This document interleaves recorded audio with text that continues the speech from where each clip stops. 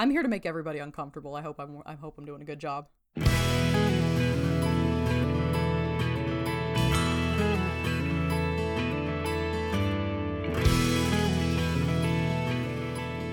Hello and welcome to JudgeCast. This is episode 284. I'm one of your hosts, Brian Perlman, and I am joined this evening, afternoon, morning drive to work by the one and only Samantha Haar. That's me. And the one and only Charles Featherer. Good evening, afternoon, morning. Yeah. Is this the second episode where we've had everybody? Yeah, I think so. Yeah. All right. Well, aren't we just, all three of us, we're bros, right? Yes. We're bros. Kind of, Bros. yes. Yeah, we're all bros. Am I Tangential. allowed to be a bro? What's that? Am I allowed to be a bro? Yeah? You want to be a bro? Yes. Yeah, you can be a bro. And as bros, we must all follow the bro code.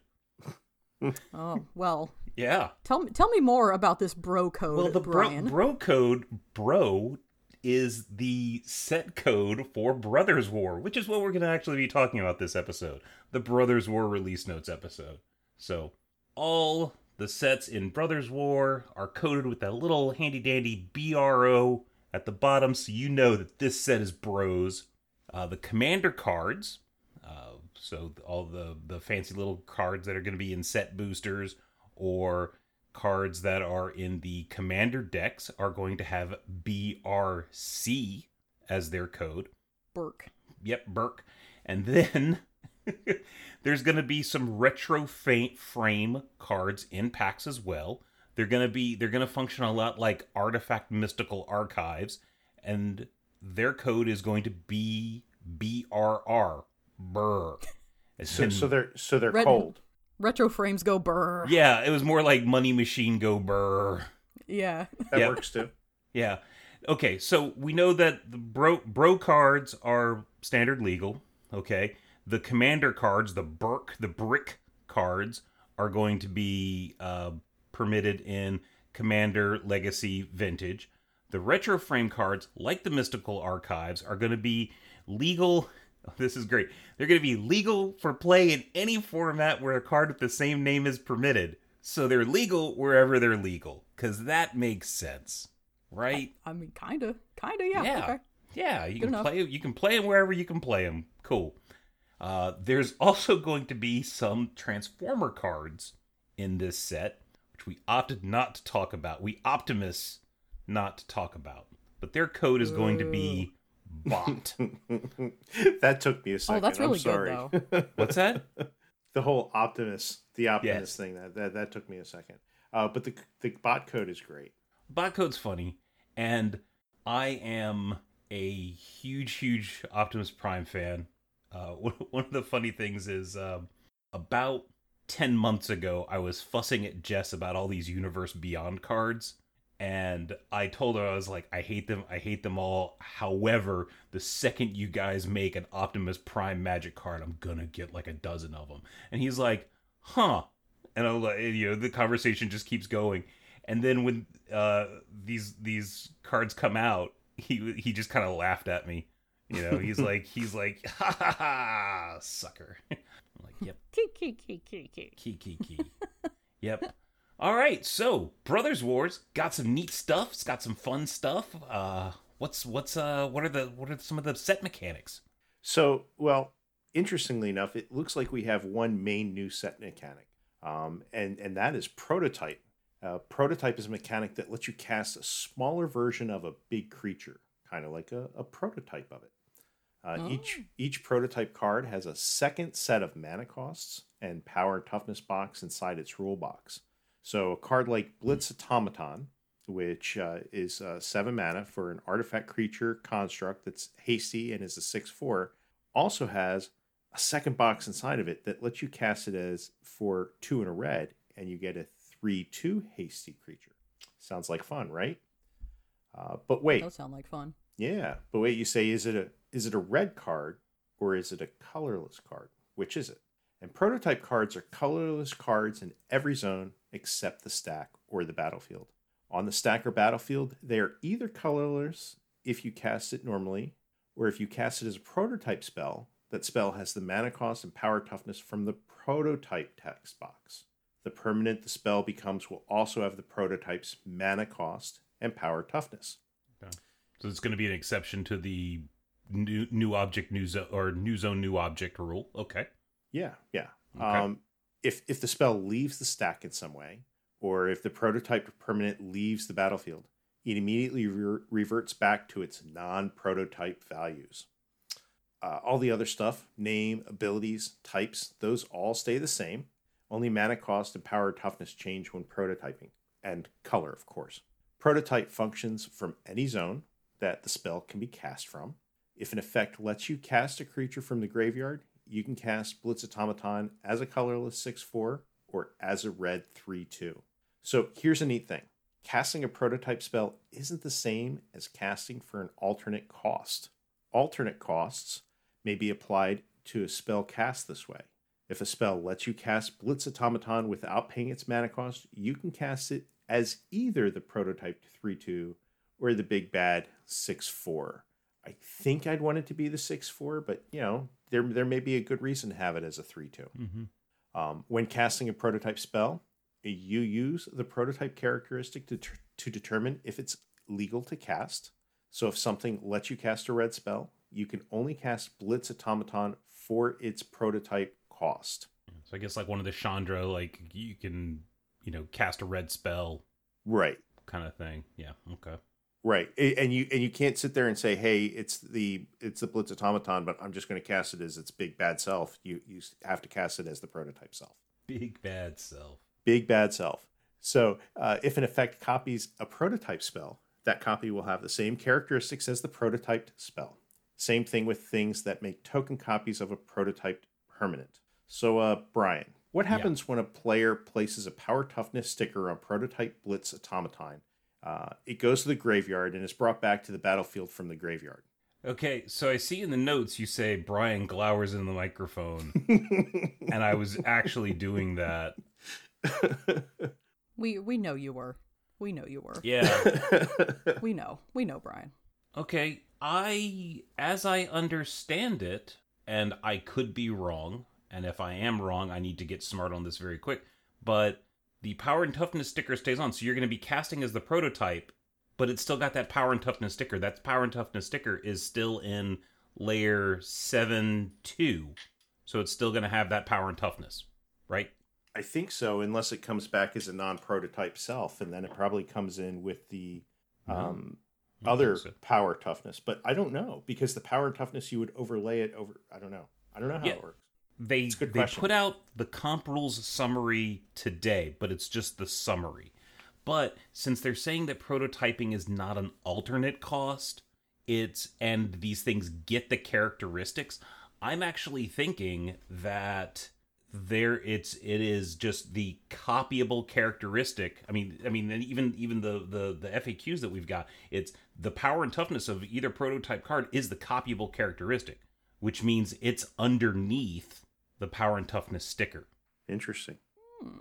See, I wrote that there as a throwaway just because, I thought it'd be funny to get you to talk about stickers again. Oh. But that's now you've done it. Now I've gone and done it, right? Now you've made me done. Now you've done it. Now you've done and made me think about stickers legitimately. Winning.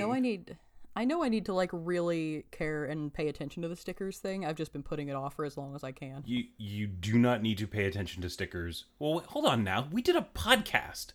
I have absolutely let that just leak right out of my memory. Well, I'm actually doing a Judge Academy first week on unstuff in tournaments in 2 days, so I best, get up to That's speed. such an interesting topic for you specifically to be doing. I can't wait to hear it. I'm going to make time out of my day to listen to that one. Ooh, be sure to sit in the chat and throw really challenging questions at Brian. Daniel described it to me as less like me giving a presentation and us just talking about like things that could come up, like a discussion into what can come up in policy, because we don't have a policy doc for stickers yet. So it's sort of like in lieu of policy, let's just talk about, speaking of things that we should talk about, let's actually talk about Brothers War cards instead of rabbit holing? Instead of stickers, yes. Or else this episode will be like 4 hours and take me forever. Oh yeah, you're trying. Okay. Yeah. All right. We got a hurricane coming. We got a hurricane coming, boys. All right. Meld cards. So y'all remember Meld? Meld is a way to combine two permanents into one larger permanent represented by the two cards. Y'all last saw this in Eldritch Moon, and I thought this was the coolest thing ever. Well, now we have 3 more pairs of Meld cards. When Titania or Urza or Misha? Is it Misha or Mishra? Mishra. Okay. It's like, is there another one I didn't know about? Okay, when Titania or Urza or Mishra meld, the result is a single creature that is represented by 2 cards. If the melded creature dies, you put both cards in the graveyard. As it leaves the battlefield, both the cards are turned face up. If you put them on the top or bottom of your library, you choose their order. 1 card in each meld pair contains the instruction on how to meld them. So it will tell you to exile the 2 cards and meld them, and if you control more than 1 permanent with the same name, like, say, Argoth, Sanctum of Nature, then you choose only 1 to meld with Titania, Voice of Gaia. Meld cards are not double-faced cards, and you cannot transform them. That would be cool, but nah. When the cards are exiled and meld, they each leave the battlefield and enter the battlefield as a new object, of course. Meld cards always have the characteristics of their front face in all zones except the battlefield, where it has the characteristics of the face that is up. While a melded permanent is on the battlefield, it only has the characteristics of its combined back face. That being said, when determining the mana value of the melded permanent, it's the sum of the mana values on the front faces. Yeah. Yeah. Okay, yeah. So there was a lot of like front and backs and stuff like that. When you got a melded permanent on the battlefield, okay, the backside is, it's sunny side up. Okay, so you look at those characteristics, and those are characteristics. You don't look at the front faces of the cards. You're only looking at the back.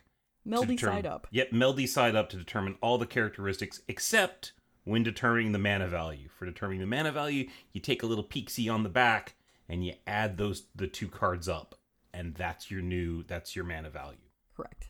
Meldy side down. Meldy side down.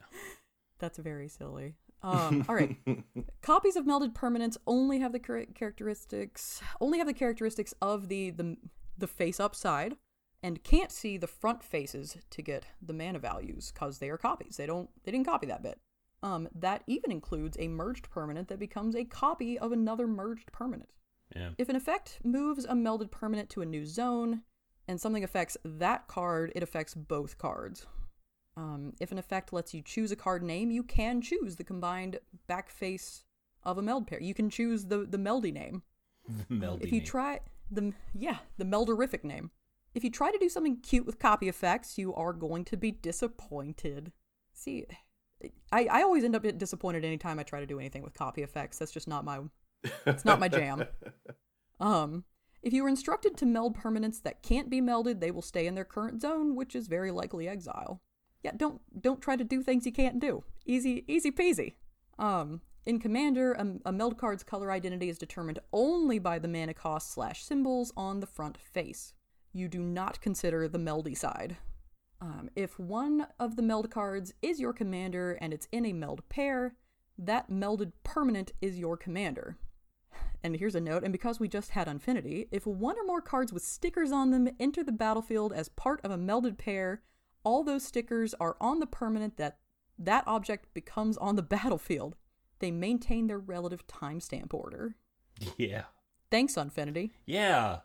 Now, every time we have a set, we're going to have to say, oh, and stickers. Thanks, Unfinity. Thanks, Obama. Just every time. Thanks, Rosewater. All right. Next up, well, you just unearthed an old joke. Ugh. Unearth is back, fittingly, and then it'll be exiled at the end of this set. But Unearth is kind of like flashback for creatures. Or was. Bro, we can now unearth artifacts. All right. So we got 2 examples. Flavorful. Yeah. Ashnod's Harvester is a 2 colorless mana, or 2 generic mana, for a 3/1 artifact creature construct. It says whenever Ashnod's Harvester attacks, exile target card from a graveyard. It's got Unearth for 1 and a black. And then we have Mishra's Research Desk, which is just a plain old artifact for 1 mana. For 1, tap, sacrifice Mishra's Research Desk, exile the top 2 cards of your library, choose one of them until the end of your next turn. You may play that card, unearth 1 of red. Okay, so unearth is an activated ability. Okay, it's in the graveyard. You are activating it from the graveyard. It isn't casting the creature. The unearthed ability goes on the stack, but the creature is put on the battlefield when it resolves. It's not a spell. I'll say that again. You're not casting it. It's not a spell. You just boop, pick it up, put it in the battlefield. Dig it up. Yep, you are digging it up. If the unearthed card leaves the graveyard before the unearth resolves, the unearthed ability does nothing, because it ain't there no more. All right? At the beginning of your next end step, the unearthed creatures and artifacts are going to be exiled. This is a delayed trigger that can be countered by effects that counter triggers, or, and I finger quotes, killed by abilities that end the turn. Okay, if the delayed trigger is countered, it's not going to trigger again. You know what? I just realized that I have been talking as though people know what unearth means. I should probably read what it does. Unearth means you pay the cost, and you're going to return this card from your graveyard to the battlefield. It's going to gain haste, and you need to exile it at the beginning of your next end step, or if it would leave the battlefield. And you can only unearth anytime you could do a sorcery. Okay. All right. So that delayed trigger, which is basically exile at the beginning of the next end step, or if it would leave the battlefield. If the turn is ended with the trigger on the stack, it's not going to trigger again. So if you counter it, or if you end the turn or something like that, that at the beginning of the next end step, exile it. That's not going to happen again. However, the replacement effect that exiles the creature if it goes anywhere other than the battlefield, that doesn't go away. So that's not part of the trigger. Okay, that's just a replacement effect. So if an unearthed permanent would leave the battlefield for any reason, it's gonna go to exile. So if it goes into the hand, it's gonna get exiled. If it goes to the graveyard, it's gonna get exiled instead. If it gets shuffled into the library, it's gonna go get exiled instead. Okay, if it gets exiled, whatever effect is exiling it is just gonna happen, because the ability says, this is one of the differences where the reminder text and the rules text are slightly different. Okay. The actual rules text for Unearth says exile it if it would go anywhere else. Okay, so if it's already going to exile, then it's just going to keep doing that thing. Okay? Unearth also grants haste to the unearthed permanent. The permanent has haste. Even if it's just a plain old artifact, it's going to gain haste. So I guess if your vehicle somehow gains an unearth, it's got haste, so it would be able to attack if you crew it. But the exile abilities, the thing that says exile at the beginning of the next end step, or if it would leave the battlefield, those abilities are not given to the permanent. So if you do something like you cast Dress Down, or you cause it to lose the unearthed creature to lose all of its abilities, it's still going to exile itself if it would die. Okay, and you're still going to have to exile it at the beginning of the next end step. All right, seems pretty good. That bit about exile is part. The unearth is part of its ability is granting the object haste.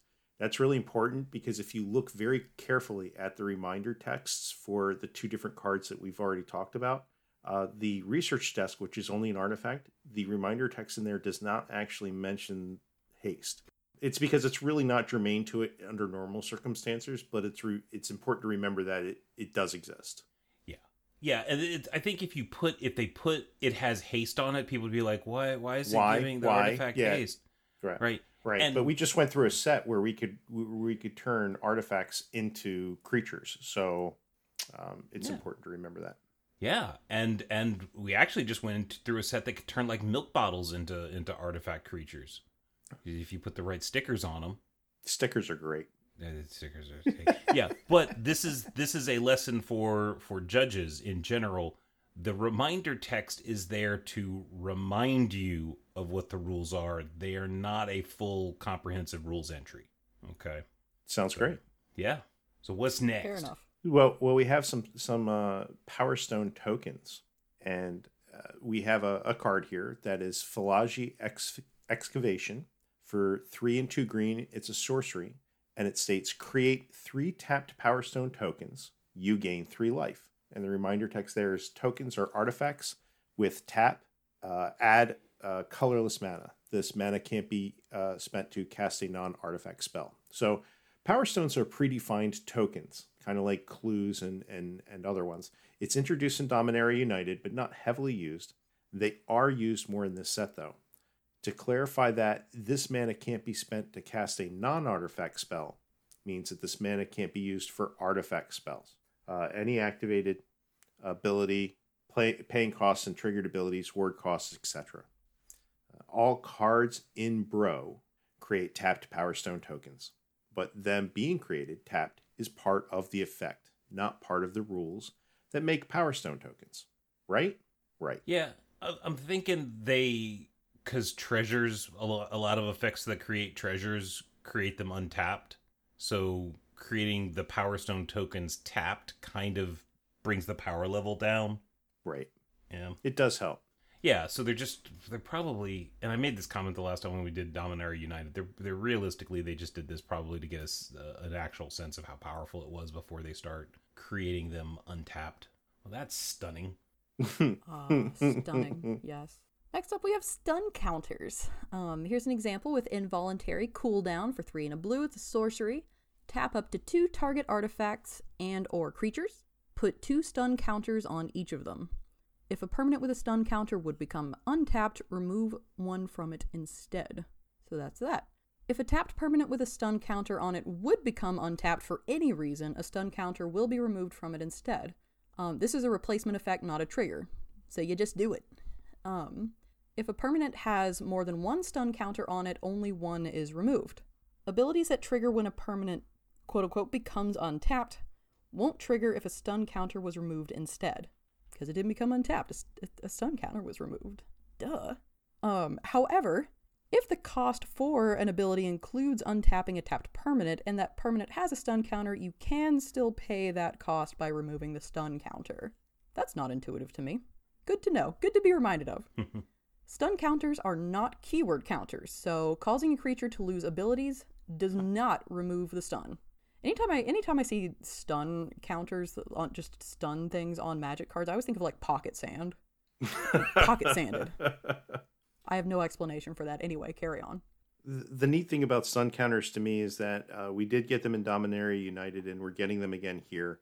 I don't think it's quite, entering into the world of evergreen ability, but I think it's something that we're going to see.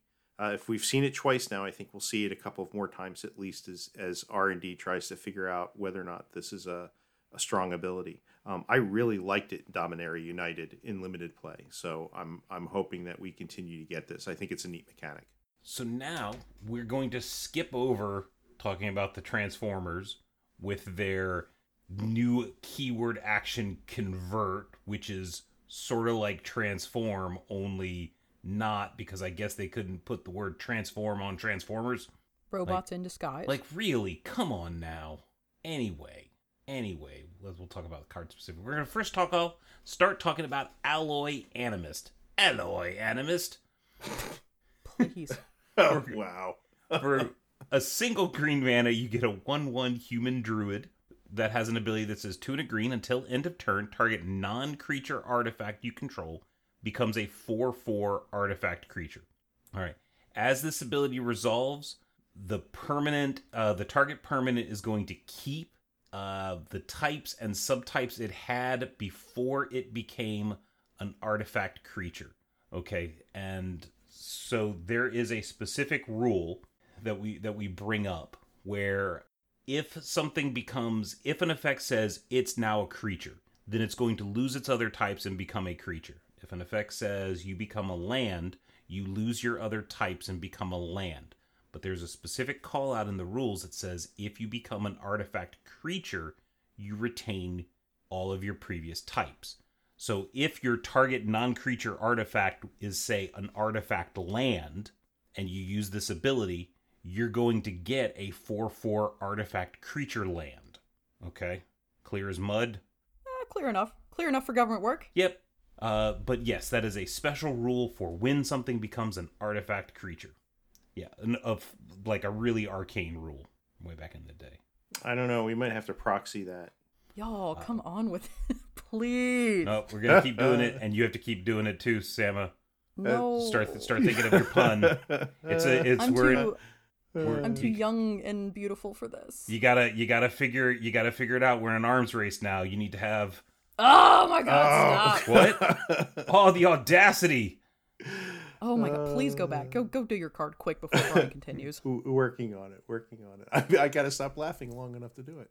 Right, you're in the Blast Zone now. Yeah. So we've got Arcane Proxy for 7 mana. It's an artifact creature wizard that says when Arcane Proxy... Oh, it's a 4/3. That says when Arcane Proxy enters the battlefield, if you cast it, exile target instant or sorcery card with mana value less than or equal to Arcane Proxy's power from your graveyard. Copy that card. You may cast the copy without paying its mana cost. Now, this is also a prototype card, so you can cast it instead of casting it for 7. You can cast it for 1 and 2 blue to get a Arcane Proxy prototype, and it's a 2/1. This copy is cast while the ability is resolving. If you cast a spell without mana costs, you don't get to elect to pay the alternative costs. You are allowed to pay additional costs, such as Kicker. If there are any mandatory additional costs, they must be paid. If the spell you choose has an X in the mana cost, X is 0. The choice to cast the copy is a may ability, so it's not required. The copy will be cleaned up by state-based actions if you choose not to do it. If you figure out a way to make Arcane Proxy's power to be less than the mana value of the targeted card as it was resolving, then the target is illegal. The card won't be exiled, and no copy is cast. Yeah, because the target criteria is no longer valid. Yep. All right, I guess I'll be part of this arms race. So the next card is Arms Race. It is 3 and a red. It's an enchantment. It's got an activated ability for 3 and a red. You may put an artifact card from your hand onto the battlefield. That artifact gains haste. Sacrifice it at the beginning of the next end step. So our note here is that you only sacrifice the artifact at the end of the next end step if you control it. If the artifact left the battlefield and came back, you don't sacrifice it as the game sees it as a new object, of course. So they had the audacity to make a worse, I guess maybe better, Rancor. So the next card is Audacity. For 1 and a green, it is an enchantment aura, enchant creature. Enchanted creature gets +2/+0 and has trample, just like Rancor. And it says, when Audacity is put into a graveyard from the battlefield, draw a card. Not draw a card, just draw a card. Draw a card. Draw a card. In the Oracle text, they've already fixed it, but they didn't call that out in the release notes that this card has errata. I mean, listen, that's good enough. Draw a card. Draw a card. Okay, so this trigger only works if Audacity was on the battlefield when the Audacity was put into the graveyard. Okay, so if you cast Audacity as a spell and try and put it on your Arcane Proxy, and someone kills your Arcane Proxy in response, well, Audacity is going to go to the graveyard because it doesn't have a target anymore, and you're not going to get to draw a card. Blast it.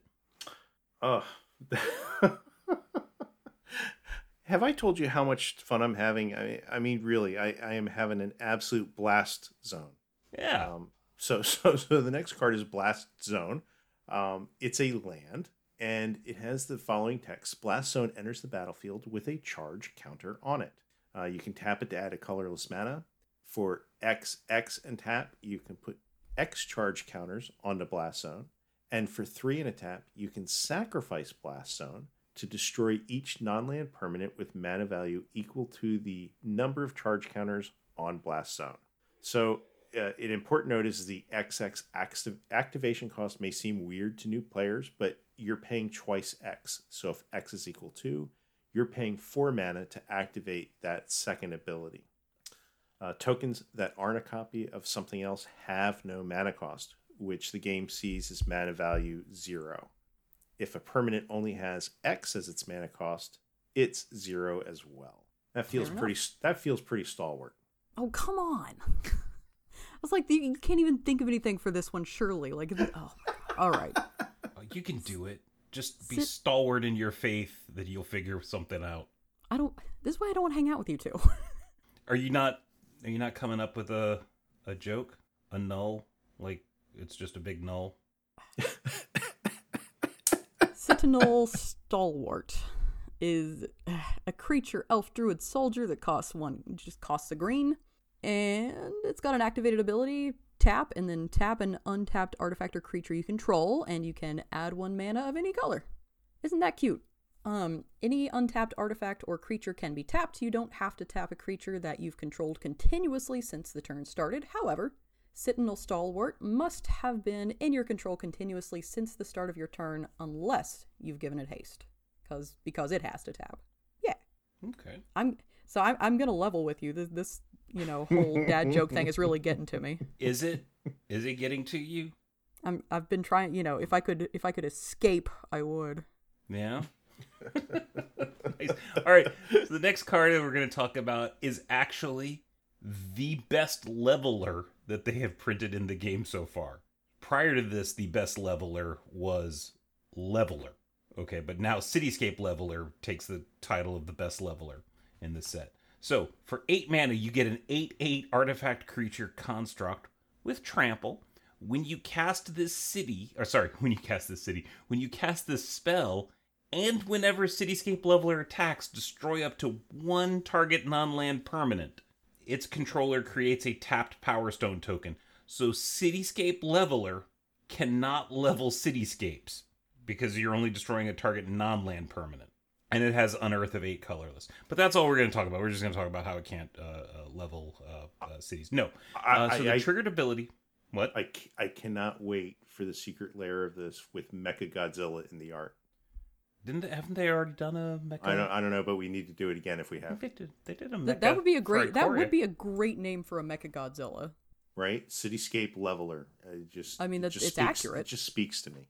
So the triggered ability of our Cityscape Leveler doesn't trigger when you use the Unearth ability from the graveyard. Because remember, we said when you cast the spell or whenever it attacks, and Unearth is not casting. However, you done got haste. So you're probably going to be attacking. So there you go. That's I got nothing. I got nothing for this one. You're on your own, Charles. Well, that's okay because I wasn't going to fabricate a bad pun. That's okay. We'll just defabricate it instead. There you go. Defabricate for 1 and a blue is an instant. So you get to choose one. You can either counter target artifact or enchantment spell, if a spell is countered that way, or this way, exile instead of putting it into its owner's graveyard. Or you can counter target activated or triggered ability. So it's important to note a few things here. Activated abilities contain a colon and are formatted as cost, effect. Some keyword abilities, such as equip and unearth, are actually activated abilities.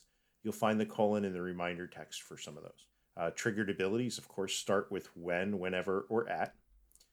Turn-based actions, special actions like card draw or combat damage can't be targeted. Mana abilities also can't be targeted. And the last mode of the spell can target delayed triggers. The release notes specifically point this out because it can target the delayed trigger ability that exiles an unearthed permanent at the beginning of the next end step.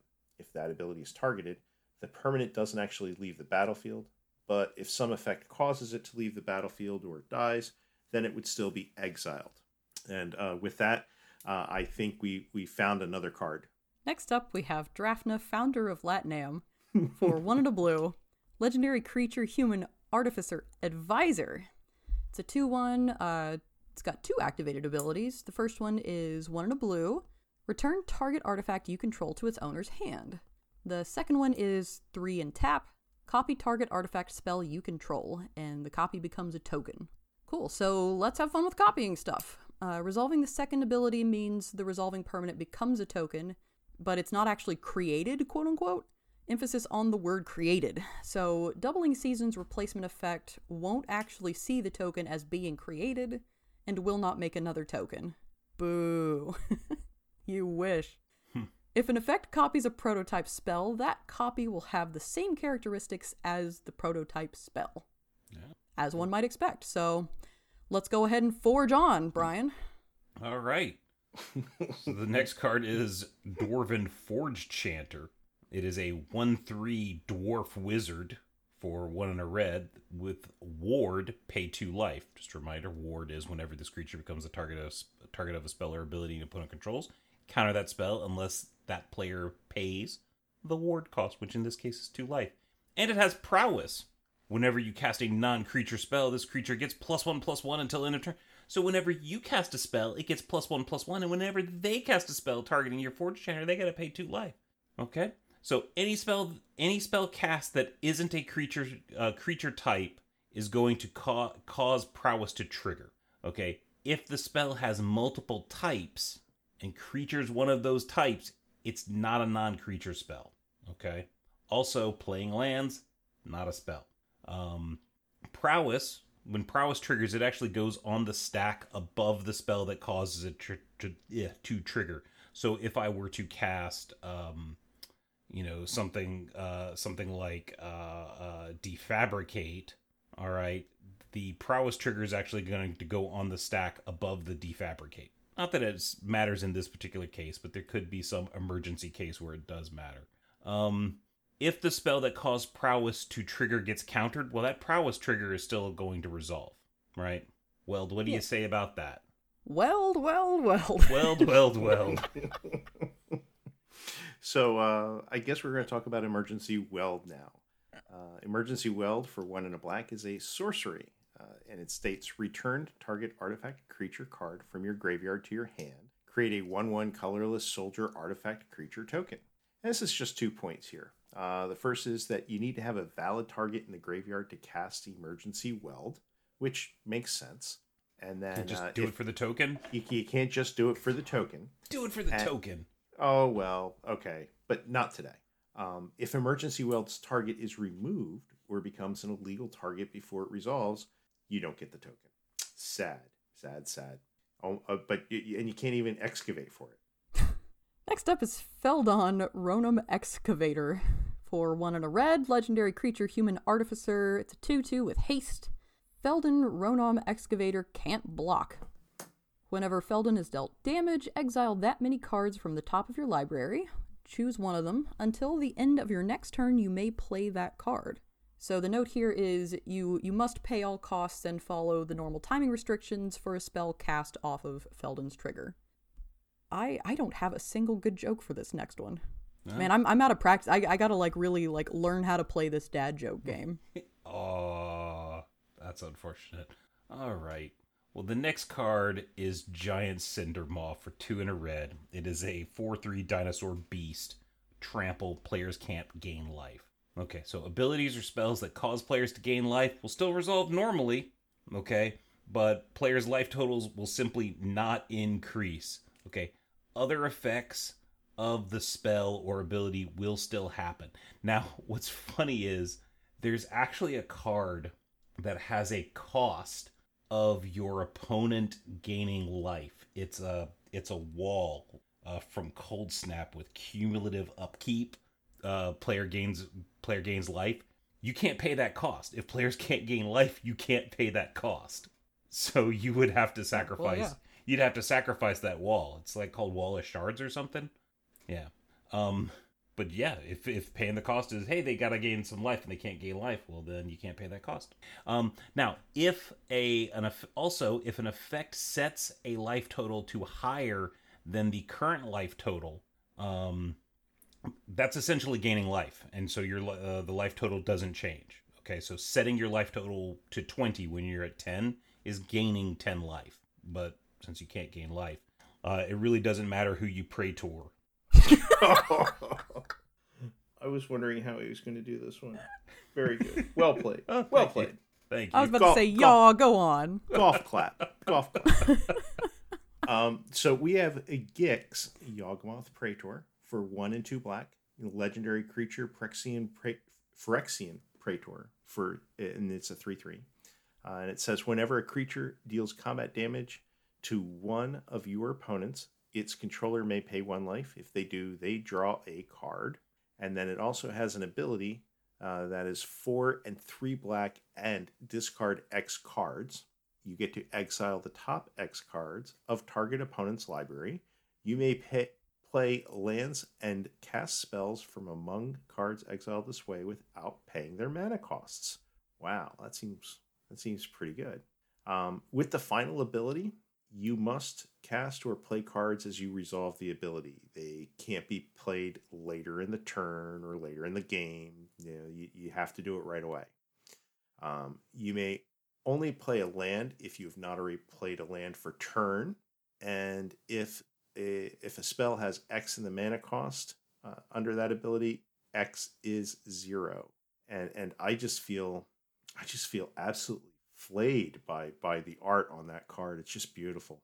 Next we have Gixian Skullflayer for 2 and a black. It's a 2/3 creature Phyrexian human assassin. At the beginning of your upkeep, if there are 3 or more creature cards in your graveyard, put a +1/+1 counter on Gixian Skullflayer. Oh, let's sing along. This really should have a jingle. For triggers with intervening ifs, we check when triggered, and on resolution. I will come up with a good jingle for that. That's probably necessary for myself. If there aren't 3 or more creatures both times, no counter is placed on Skullflayer. All right, so let's keep running with the next cards. Yeah. We check when triggered and on resolution. There's got to be something there. There's got to be something. All right, you got to work it out. Oh, that was a blast to come up with. Goblin Blast Runner for a single red is a 1/2 goblin. Goblin Blast Runner gets +2/+0 and has menace as long as you sacrificed a permanent this turn. All right. If Goblin Blast Runner enters later in the turn after a permanent was sacrificed, it still gets the bonus. Okay, it doesn't have to be on the battlefield when it was sacrificed. Also, you can't just sacrifice a whole mess of artifacts and think you're going to get like +2/+0 each time. All right. Like, you might be able to justify that in an EDH game, maybe, possibly, but it'd be some real hostile negotiations. The politics of EDH. Yeah. So Hostile Negotiations is a instant for 3 and a black, and it has the following confusing rule text. Please follow along carefully. Exile the top 3 cards of your library in a face-down pile. Then exile the top 3 cards of your library in another face-down pile.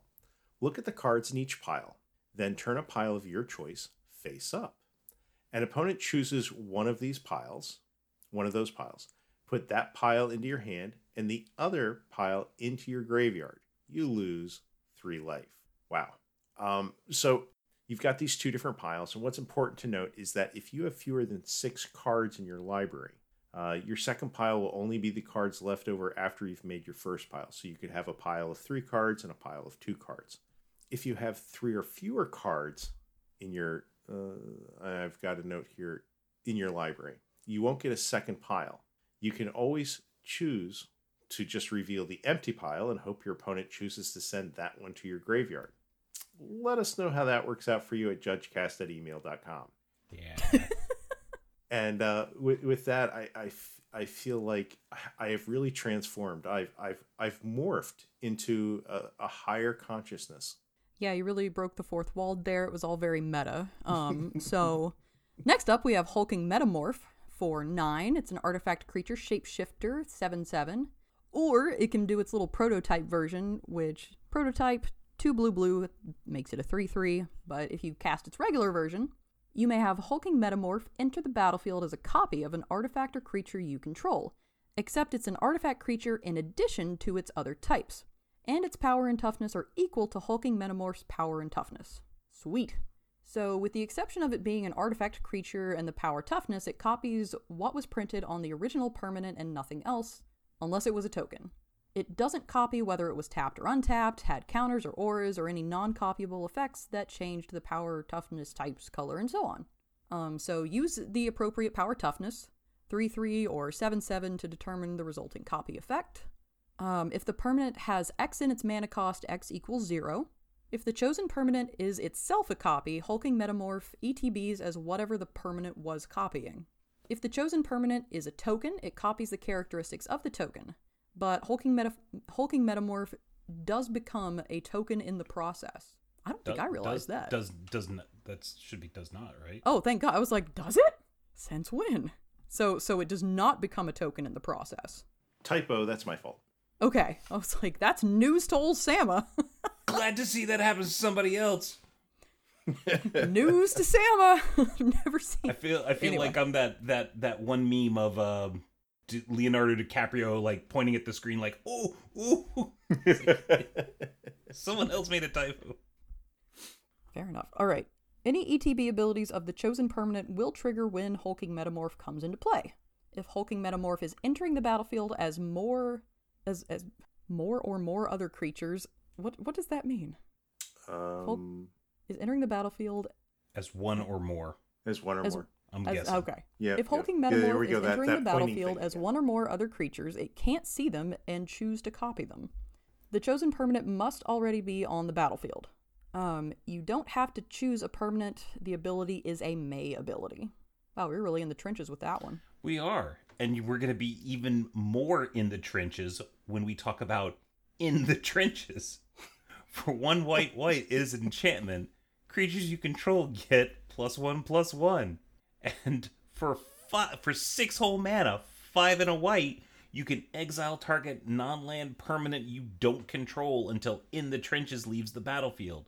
Activate only as a sorcery and only once. All right, In the Trenches. Let's get in here. So the first ability, creatures you control get +1/+1. Woo-wee. That's not the interesting one. It's the 6 mana, exile target non-land permanent.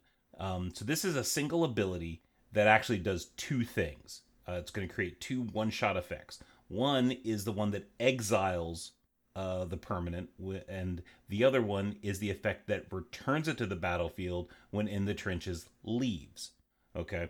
Now, if In the Trenches leaves the battlefield before that ability resolves, he's like, you can't play that game that you can with Oblivion Ring where you put the ability on the stack and then you exile Oblivion Ring, and then the thing is supposed to enter the battlefield before it leaves the battlefield, so it leaves and stays, and none of that stuff. I realize you're probably listening from your car and you're like, what did he just say? Point is, it doesn't matter. If In the Trenches leaves the battlefield before the non-land permanent you were trying to exile is exiled, it stays where it is. That non-land permanent isn't going to get exiled. Okay. If you decide to exile a token, well, tokens in exile cease to exist. In a multiplayer game, if the owner of In the Trenches leaves the game, then the exiled card's going to come back, right? Because In the Trenches leaves the battlefield. If the ability is countered before resolving, you cannot do it again during the game. So when it says activate this ability only once, if it's activated, it doesn't matter if it gets countered or defabricated or whatever. Does defabricate get this? I don't know. Let me scroll up. Will defabricate get this? Counter target spell. Yep, it's an activated ability. So defabricate would defabricate it. And then if In the Trenches leaves the battlefield and comes back, well, it's a new object. Right? So you can activate it again, but since it left the battlefield, the thing that it exiled probably also came back, right? So I would think so. Yeah, I would think so as well. I'm hoping that I would be set up to smooth right in like a nice good pun, something with a commanding presence to it, but I'm just not coming up with anything. Okay. I want to just slide into the next card somehow. Oh, Okay. Just wait. The two of you, Yeah. I swear. So we have Kayla's Command. For 1 and 2 white, it's a sorcery. And you get to choose 2. There are 4 different effects. So the first is create a 2/2 colorless construct artifact creature token. The second is put a +1/+1 counter on a creature you control. It gains double strike until end of turn. The third one is search your library for a basic plains card, reveal it, put it into your hand, then shuffle. And then the fourth is you gain 2 life and scry 2. What's important to point out here is none of the 4 modes target. In cases such as this, you don't actually choose which card would be getting counters until the spell resolves. So that's really, really neat. I like that. Brian, Sam, do you hear that? Can you hear that? It's like this. It's well, no, sometimes It's all very liberating, wouldn't you Yeah. say? it is. There's other commands that there's like one other command that we're going to be talking about that does actually have a single mode that targets. So that means if that target's going to get removed, then the whole command is going to get countered, and it's very liberating to not have to worry about that. That's some really big head thinking there. The art on this card. Liberator, Urza's Battle Thopter. 3 for a legendary artifact creature Thopter. It's a 1/2. I just want to say the art on this card, that is terrifying. This looks like one of those things that's like, oh, this is a biblically accurate depiction of an angel or something, you know? Like, be not afraid. You know what? It kind of reminds me of the old little racer cars that you get from the McDonald's Happy Meal. What on earth did you ever get from a Happy Meal that looked like this? Where you would have like the little IP character in the race car, and it would have the big head sticking out of the top. So the set also has Transformers cards. I don't know why we aren't making this connection. That one Transformer that's got like the 5 faces that flip around. The Quintessons? That head looks just like one of those, doesn't it? Introduced in the 5 Faces of Darkness, the 5-part miniseries from 1987? Nerd. Boo, that was the year I was born. When I was a kid, Transformers was my whole identity. Not such a bad one of all things you could have chosen in 1987. Right. Alright, so this thing has flash, flying. You may cast colorless spells and artifact spells as though they had flash. Ooh. Whenever you cast a spell, if the amount of mana spent to cast that spell is greater than Liberator, Urza's Battle Thopter's power, put a +1/+1 counter on Liberator. So the third ability only applies to casting spells. Ooh. The third ability only applies to casting spells. It has no effect on timing restrictions for activated abilities of artifact spells. And the last ability cares about the actual amount of mana used to cast the spell, not the mana cost. So whatever you actually paid for it. Right. With that first one, what happens sometimes, I think, is that, an activated ability will tell you that you can only do it at sorcery speed. And the important thing is that it doesn't actually do anything with those. Well, that's pretty fair. Yeah. All right. The next card that we're going to talk about is Mechanized Warfare. For 1 red, it is an enchantment. It says, if a red or artifact source you control would deal damage to an opponent or a permanent an opponent controls, it deals that much +1 instead. All right. So you add 1 damage as coming from the original source. Okay, that red or artifact source is dealing damage. Mechanized Warfare is not the source of the 1 damage.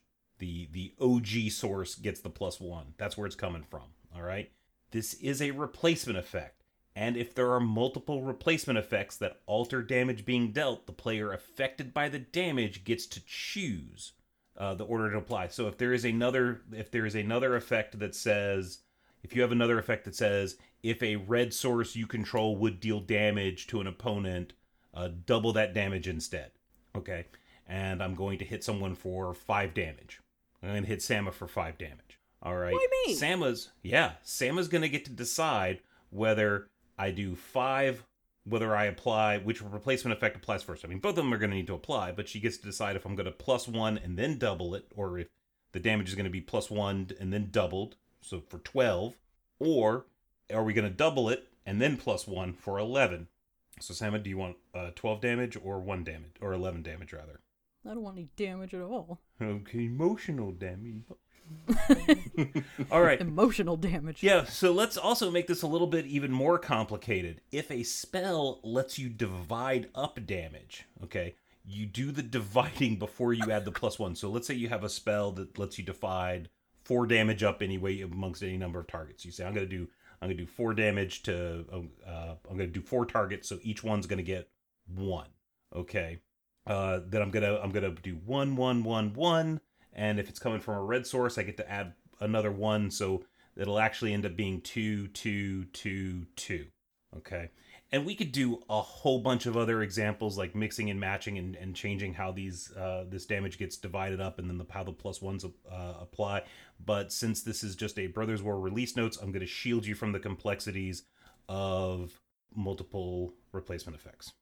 Wow. So Give it your Mural, best shot. Yeah, I know. That was okay. It was okay. So Mural, Shield of Argive, or Argive? Probably Argive? Argive. Argive?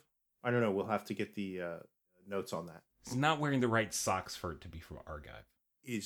For 3 and white, is a legendary creature human soldier that's a 3/4. It has the following text. During your turn, your opponents can't cast spells or activated abilities of artifacts, creatures, or enchantments.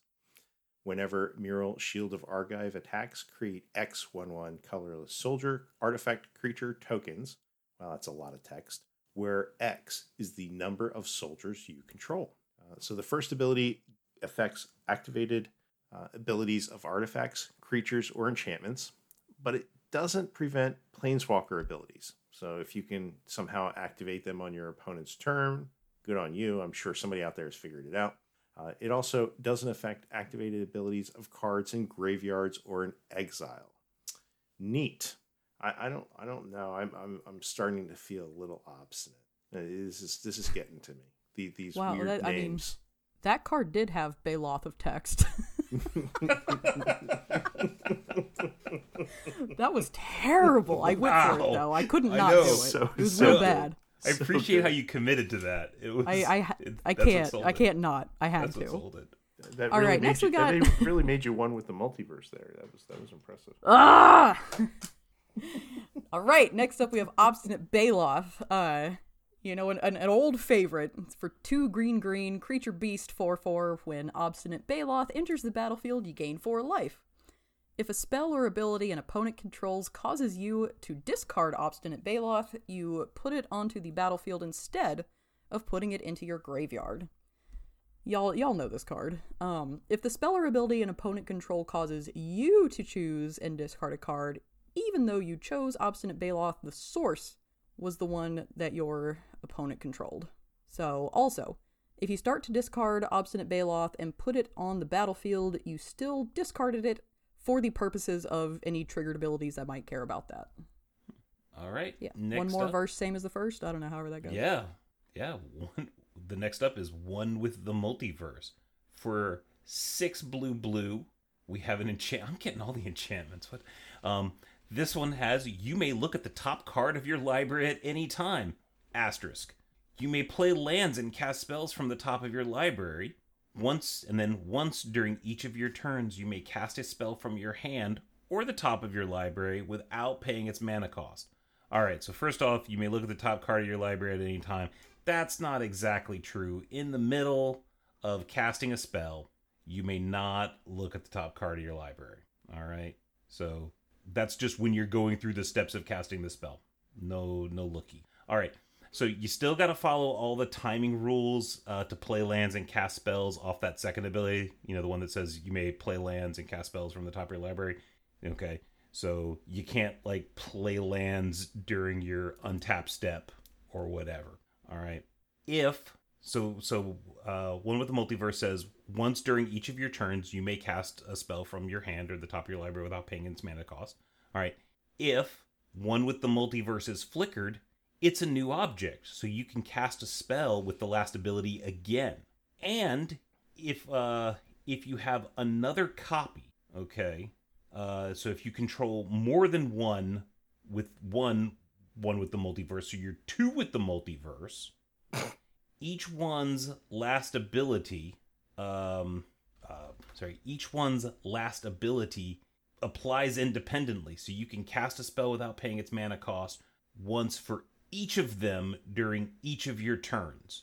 Now you gotta keep track of which one of the one with the Multiverse you cast with, because if something happens to one of the ones with the Multiverse, then we need to track which one of the ones with the Multiverse you cast the spell of for free, right? So if I use one Multiverse 1 and it lets me cast an extra spell for free, and I haven't cast my extra spell with one of the Multiverse 2, and then one of the Multiverse 1 gets destroyed, I've just confused myself. That's okay, but I just don't see it. I don't get it. I mean, there can be only one. No, apparently it's not legendary. There can be 2 or 4. You could be 4 with the Multiverse. Yas, queen. Oh my god, please. So Queen Kayla bin Krug for 1, a red, and a white. Slay. Is a legendary creature, human noble. She's a 2/3. So she has 1 activated ability, and for 4 and tap, you would discard all the cards in your hand, then draw that many cards. You may choose an artifact or creature card with mana value 1 you discarded this way, then do the same for an artifact or creature cards with mana values 2 and 3. Return those cards to the battlefield. You can only activate this as a sorcery. So you may choose up to 3 cards with this ability. They all enter the battlefield simultaneously, which is important if cards are looking at each other for copy effects, which we've already heard about earlier today. If a replacement effect causes you to discard to exile rather than go to the graveyard, Queen Kayla's ability can still find those cards to put on the battlefield. That seems weird. Let's see why. This is because zone change triggers like this can find the cards in the zone they end up in. They didn't go to the graveyard and then to exile. They were essentially discarded to exile. Fascinating. Yeah, the old question that we used to ask L1s a lot was there was a card called It That Betrays. Mm-hmm. And I remember that one. Yeah, and it basically, you have to sacrifice, it has like Annihilator 2, and then you get to get a permanent back that was sacrificed, right? But then if you had like Leyline of the Void out, when you go to sacrifice, instead of going to the graveyard, it gets exiled instead, right?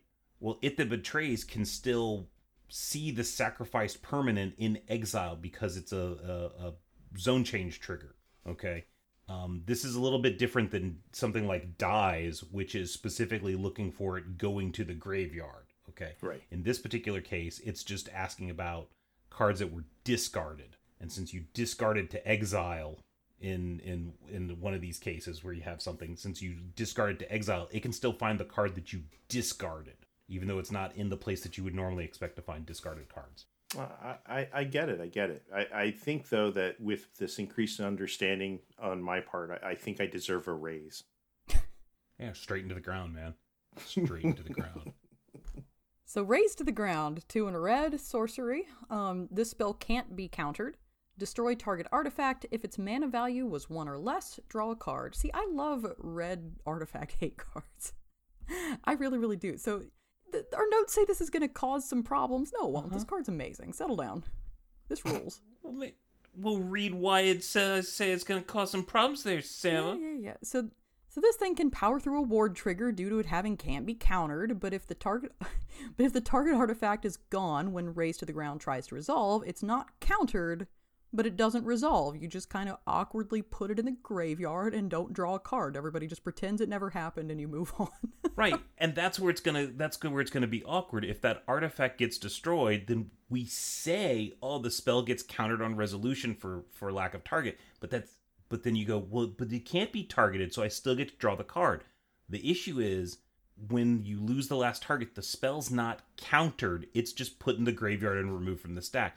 We just say it was countered because that's what the rules said 6-7 years ago, and we just colloquially have continued to use it. That's why it's going to cause problems. Fair enough. Yeah. All right. Sarnith Steelseeker for 1 and a green. It's a 1/2 human artificer scout. Whenever an artifact enters the battlefield under your control, look at the top card of your library. If it's a land card, you may reveal it and put it into your hand. If you don't put the card into your hand, you may put it into your graveyard. Okay, so here's the thing. Where it says, if it's a land card, you may reveal it and put it in your hand. You don't got to. If it's a land card, you don't got to reveal it. You don't got to put it in your hand. And if you don't put the card in your hand, you may put it in the graveyard. So maybe you want that land in the graveyard. Maybe there's a good reason for it. Don't know why. We're Judge Cast, not Strategy Cast. We're not going to tell you what to do. You make up your own mind. All right, so I'm done talking about this. How about we let Little Miss Muffet talk about this next card? Wow. Little Miss Muffet sat on her tuffet. Yeah. Eating her curds away when along came a Skyfisher spider who sat down beside her and said, hey, I'm a 2 for black and a green for a creature spider that's a 3/3 with reach. And I have the following abilities. When Skyfish or Spider enters the battlefield, you may sacrifice another creature. When you do, destroy target non-land permanent. When Skyfish or Spider dies, you may gain 1 life for each creature card in your graveyard. If you do, exile Skyfish or Spider from your graveyard. So the first triggered ability is a reflexive trigger. That's the first one of those we've had tonight, so it bears a little bit of explaining. It doesn't actually have a target, but when it resolves and you sack something, then the destroy portion triggers and you choose a target then. The opponent doesn't get to know what you're targeting until after you've sacrificed the creature. And that's about all I have to say about that Spotterthopter. I don't know. See, you didn't actually finish the rhyme. So that was a lot of text, but you didn't actually finish the rhyme. You have to end that with "and frightened Miss Muffet away." Yeah, well, you put him in a really tight spot there. Come on now. Fair enough. All right, Spotterthopter for 8. Artifact creature Thopter. It's 4/5. It's also got its little prototype version for 3 and a blue, makes it a 2/3. But for its regular version, flying, and when Spotterthopter enters the battlefield, scry X, where X is its power. Neat. So value of X is determined when the trigger resolves. If Spotterthopter is no longer on the battlefield when it goes to resolve, we use last known information and now what it is in the graveyard. Speaking of graveyards. Oh yeah, speaking of graveyards. Yeah, speaking of there graveyards. we go. Yes, the next card is the Stasis Coffin. And that's all I was going to say. Okay, yeah. For 3 colorless mana, it is a legendary artifact. This is Tawnos' Coffin. It's the Stasis Coffin. It's so metal. All right. Stasis Coffin. It's 3 mana, legendary artifact. For 2 tap, exile the Stasis Coffin. You gain protection from everything until end of turn. Even bad puns from this podcast. So first off, exiling Stasis Coffin is part of the cost. All right. Protection from everything sounds cool. It's not unbeatable. Protection from everything, let's unpack it. It means 3 things. 1, all damage dealt to the player, probably you, is going to be prevented. Okay. Auras can't be attached to that player, so you got any curses on you, they're going to fall off. You can't do any of that stuff. And then you can't be the target of spells or abilities. Okay. However, and this is where it's not all that in a bag of chips. It's if an effect that doesn't target you, like each player discards a card, still gonna make you discard a card. You gaining protection from everything doesn't affect your creature, so Wrath of God's still gonna kill your stuff. Your creatures can still take damage, they can still be blocked, etc. And if you got a handy dandy one of those red spells that says like, hey, this damage can't be prevented, do 2 damage to something, well, that kind of shuts down the all damage dealt to a player is prevented bit. But this kind of thing here can counter a spell. It can let you survive an alpha strike kind of thing if someone swings at you. I mean, for 3 and then later 2, this card's a steal. Okay, Seraph. Yeah. Hey, Charles, I got a joke for you. Knock knock. Who's there? Interrupting cow. Interrupting cow. Steel Seraph. Okay. Steel Seraph for 6 is a 5/4 artifact creature angel that has flying at the beginning of combat on your turn. Target creature you control gains choice of flying, vigilance, or lifelink until end of turn. It's also one of those fancy prototype creatures. So for 1 and 2 white, it can be cast as a 3/3 artifact creature. The important note here is that the target creature is chosen when the ability goes on the stack, right? But which ability is granted is chosen as it resolves. So you choose the target creature, the ability goes to resolve, and then you say, I want it to have lifelink. And that's what happens. It's a really big brain move. Next up is the Stone Brain for 2, legendary artifact. 2 tap, exile the Stone Brain. Choose a card name. Search target opponent's graveyard, hand, and library for up to 4 cards with that name and exile them. That player shuffles, then draws a card for each card exiled from their hand this way.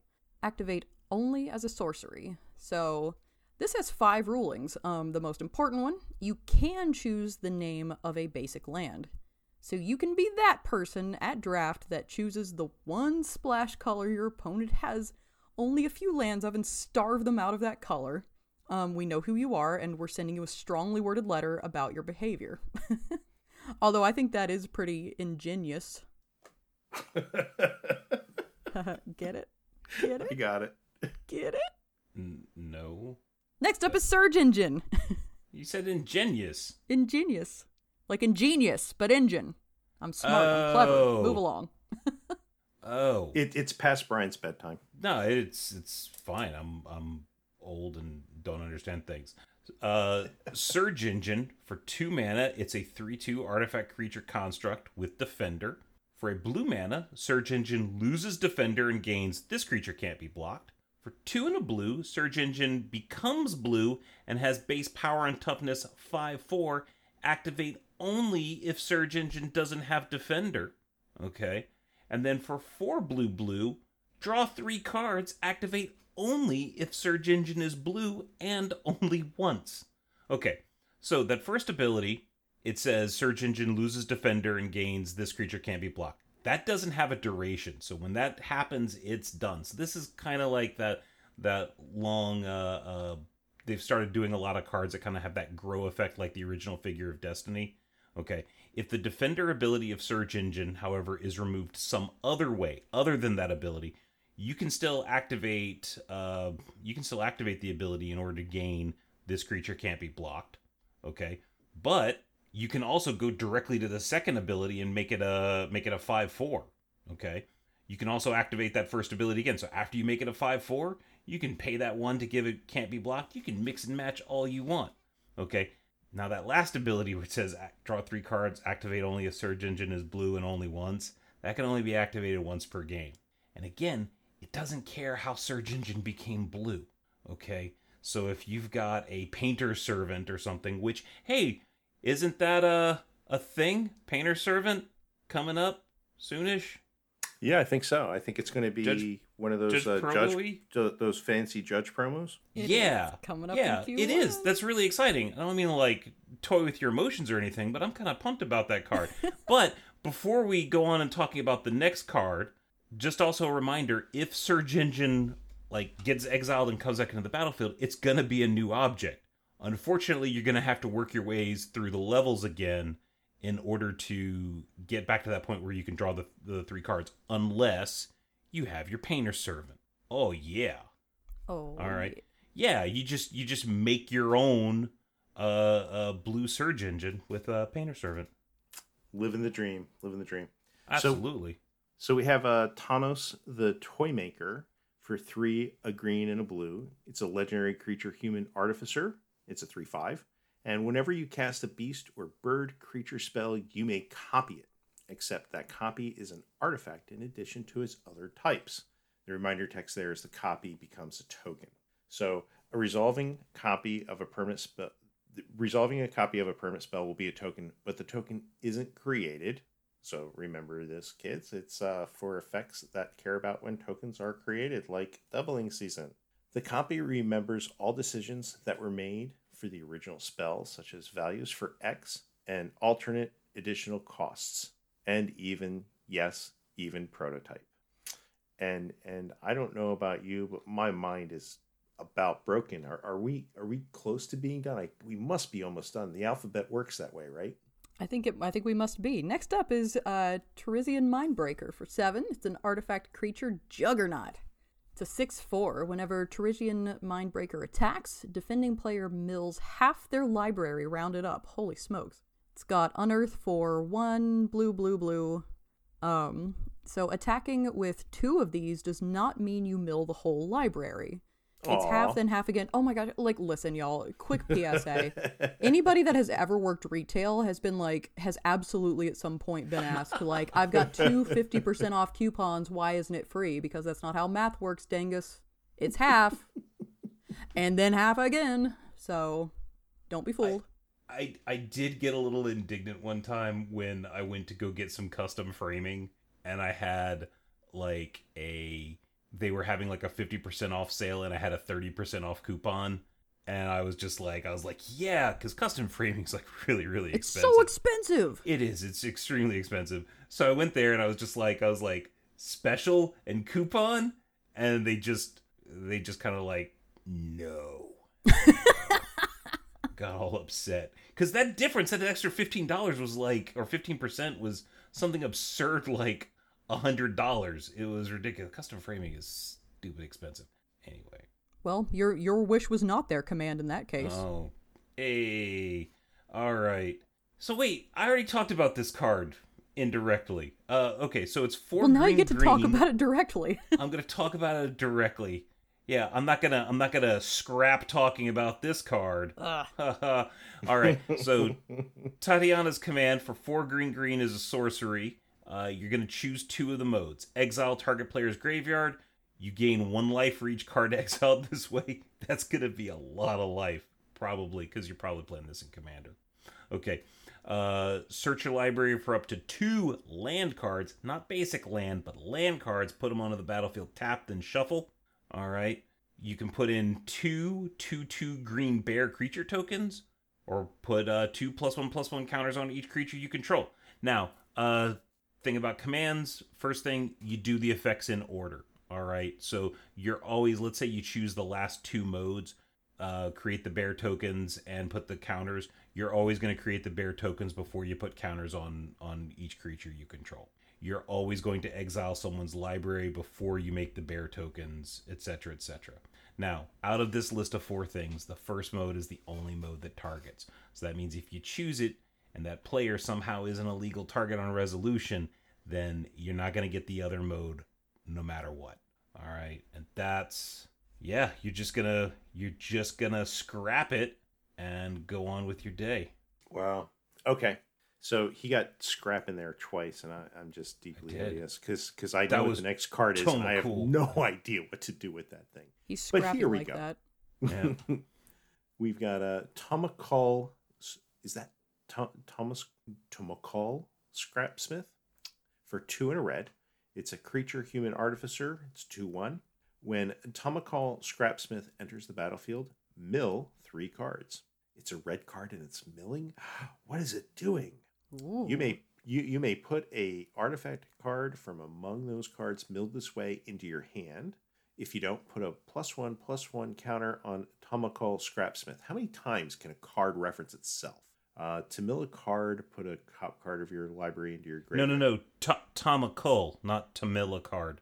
Tomakal. To mill a card? Tomakal. Maybe it's We're just going to call it Tomakul. Scrapsmith, okay? Scrapsmith, that's it. If you decide not to put an artifact card from among the milled cards this way into your hand, you get the counter. Also, even the milled cards are exiled instead of going to the graveyard. Even if the milled cards are exiled instead of going to the graveyard, the effect can't still apply to the cards milled this way. Excellent. And Can. I have no idea what to do with this, so I'm just going to say... I think that's my typo. Oh, can't? Like the effect can still apply to the milled cards milled this way. Gotcha. Okay, so we found your typo and we found my typo. Yeah. This is that same thing because it's saying mill, and if you mill to exile, that's still milled. Okay, makes sense. So I'm all about the Silix. Somebody needs to tell me what a Silix is. Can I write into WotC and ask them what a Silix is? Well, I thought it was a you Silex. can. They'll probably say it's a Silex. Oh, thank God. That's possible. That's possible. But what's a Silex? Is it kind of like a Rolex, only its size more? I don't know. So Urza Silex specifically. 3 generic, legendary artifact. It's got an activated ability, 2 white tap, exile Urza Silex. And in doing so, you, let's see, each player chooses 6 lands they control, destroy all other permanents, activate only as a sorcery. Dang, okay. And then when Urza Silex is put into exile from the battlefield, you may pay 2. If you do, search your library for a Planeswalker card, reveal it, put it into your hand, then shuffle. Holy smokes. Okay, so timing issue. The triggered ability will resolve before the activated ability. That means you will be searching for a Planeswalker first, and players will know what you got before they have to choose what lands to keep. So, All right. That's not that scary. I can envision how that would still be pretty good. Yeah. Yeah. Okay, so next up is Visions of Phyrexia. For 2 red. It's another enchantment. For 2 red, it's an enchantment that says at the beginning of your upkeep, exile the top card of your library. You may play the card this turn. All right. So before we move on to the second ability, you got to follow all the timing rules for playing that card with that first ability, right? So sorcery cast at sorcery speed, instant cast at instant speed, creature, whatever. All right. And then the second ability says at the beginning of your end step, if you didn't play a card from exile this turn, create a tapped Power Stone token. Okay. If you play a card from exile for any reason at all, that second ability will not trigger. Doesn't matter if it is a different exiled card.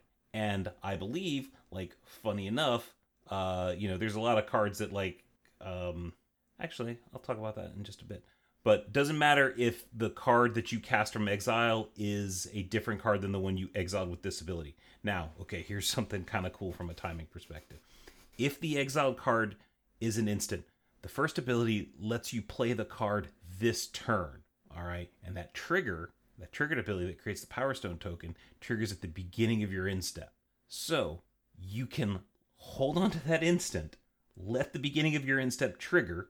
You haven't played a card from exile yet this turn. You can create your tapped Power Stone token, and then after the ability is resolved, you can play your instant, and you get the best of both worlds. It's savage cheats all over the place. That is not that's a pretty powerful move. It's not weak at all. Stone nuts. So we have gone full circle, and I just got to say that last one was just weak. It was. So Weak Stone's Subjugation for a blue mana is an enchantment aura. See, you didn't get all the enchantments. You saved one just for me. It's an aura. It's blue. It is an aura. It enchants artifact or a creature. When Weak Stone Subjugation enters the battlefield, you may pay 3. Wait, I thought I was only paying 1 blue. If you do, you tap the enchanted permanent, and the enchanted permanent doesn't untap during its controller's untap step. So wait, you can pay 1 blue and not the 3 and just have it attached to something and just sit there? Yeah. Interesting. Okay. Yeah. It just sits there. Yeah. Right? Waiting for them to do something with it, and then that'll lock it down. Right. You are the controller of Weak Stone Subjugation. If the permanent later becomes tapped, it won't untap during the untap step, even if you didn't pay the 3. Oh, that's clever. Okay, so I should read the notes. Very, very cool. And it's got some neat art. One interesting thing about this, you know how we have in the Mist trigger policy, we have a special call out for cases like this where they'll have triggers that say when Weak Stone Subjugation enters the battlefield, tap enchanted permanent, it doesn't have that pay 3 clause. Right. And we have a special case in policy for what happens if that trigger was missed somehow, right? Yes. In the Mist trigger policy. Well, with this, you gotta pay 3. That's very visible. This actually solves the problem of those triggers. Yeah, right? Because paying the 3 is it's very wholly visible. on you. Yeah, it's wholly on you. It's Totally. you was sitting there and you're reading it and you know what you're doing when you're casting that card, whether or not you're paying 4 mana or whether you're just paying for the 1 blue. That's interesting. I like that. It is, and since this can get artifact creatures or artifacts or creatures, you can hit mana rocks and stuff like that too with this. So maybe you don't pay maybe you just pay the 1 and don't pay the 3, and then just you either deny them the mana because they don't want to lock down their rock, or they tap it and then it's stuck. That art is very reminiscent of Ben 10 too. I think that's. Oh, it is actually. Yeah. Is that a deep cut, Ben 10? That was not a show I watched in particular. It was just a little after my time, but I remember it being pretty cute. Yeah. So, what you guys think about this set? I likes it. You likes I it? think it's interesting. I think it's got a lot going on. I really like the prototype ability. There's an aspect of it that I don't love from competitive play, but I don't know how many of those are going to see playing competitive. What I'm worried What's about that? is I'm worried about if a player has, for whatever reason, 2 or 3 of the same prototype creatures on the battlefield, and one they didn't cast as the prototype, and they lose track of which one's which, and there's an argument over it when it comes to combat. Which I don't think it's that big of a deal, and I think it's easy enough to resolve. Just communicate with your opponent for crying out loud. But I think because of the way that it's set up, I think it could be viewed as something that could be abused. But I'm not sure. It's still very early. I mean, we haven't really played with them yet, so that's just an initial impression. But I love the ability. I think it's very clever. I think it's good design space. Yeah, I do like the fact that they seem to have. Well, actually, I say I like it. I kind of don't like it, but in a good way. By like it, I mean I hate it. Well, no, it's so previous artifact sets. They've kind of let things get away from them, and there's been a lot of powerful cards in there. Because turns out when you don't stick a mana requirement on cards, they tend to get a little juiced. And a lot of the artifacts in this set, a lot of them. Have some sort of colored component to kind of tap that down a little bit. So I like it from a gameplay, from a overall health of the game standpoint, but I kind of don't like it because I want to jam like really cool artifacts in my decks, smash face with them. I think when it comes to the Autobot cards and the Decepticon cards, you'll do that anyway, just from flavor perspectives. Yeah, I think those are really neat. I've looked at it and it's like I clearly have to make an Optimus Prime deck, but I don't think he's really that good of a card. So I'm kind of like, what am I going to do with this? So if you have suggestions for like a good theme for the Optimus Prime Commander deck, send us an email. I'm so jealous. None of my favorite big robot shows are ever gonna get anything cool. Because your favorite big robot shows are weird things from the late 70s. That was the best. That was the best era. Anyway, I'm right.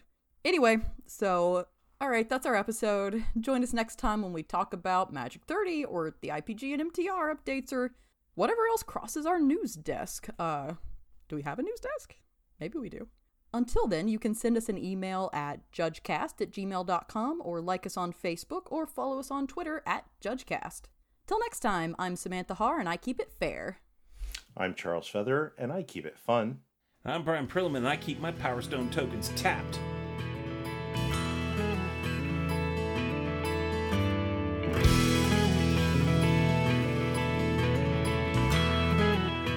Can you say, Charles, you should say that you keep it pun. Oh, yes. That whole episode, the whole thing from beginning to end. That was trifling. That was crazy. We never have to do that again. And at the same time, you're like, promise me we'll never do this again. At the same time, I'm so ready for it. Let's do it. Let's do it tomorrow. It's amazing. Let's do it tomorrow. Right? Why not? It's like I'm ready to do. Let's do the Commander cards right now. Let's do a whole extended episode. Another 30, 40 minutes. Yeah, absolutely. That's, it'd be quite the march of progress. Come on, let's do it. Let's do it. Oh, Eminent One, let's go. I am stopping recording.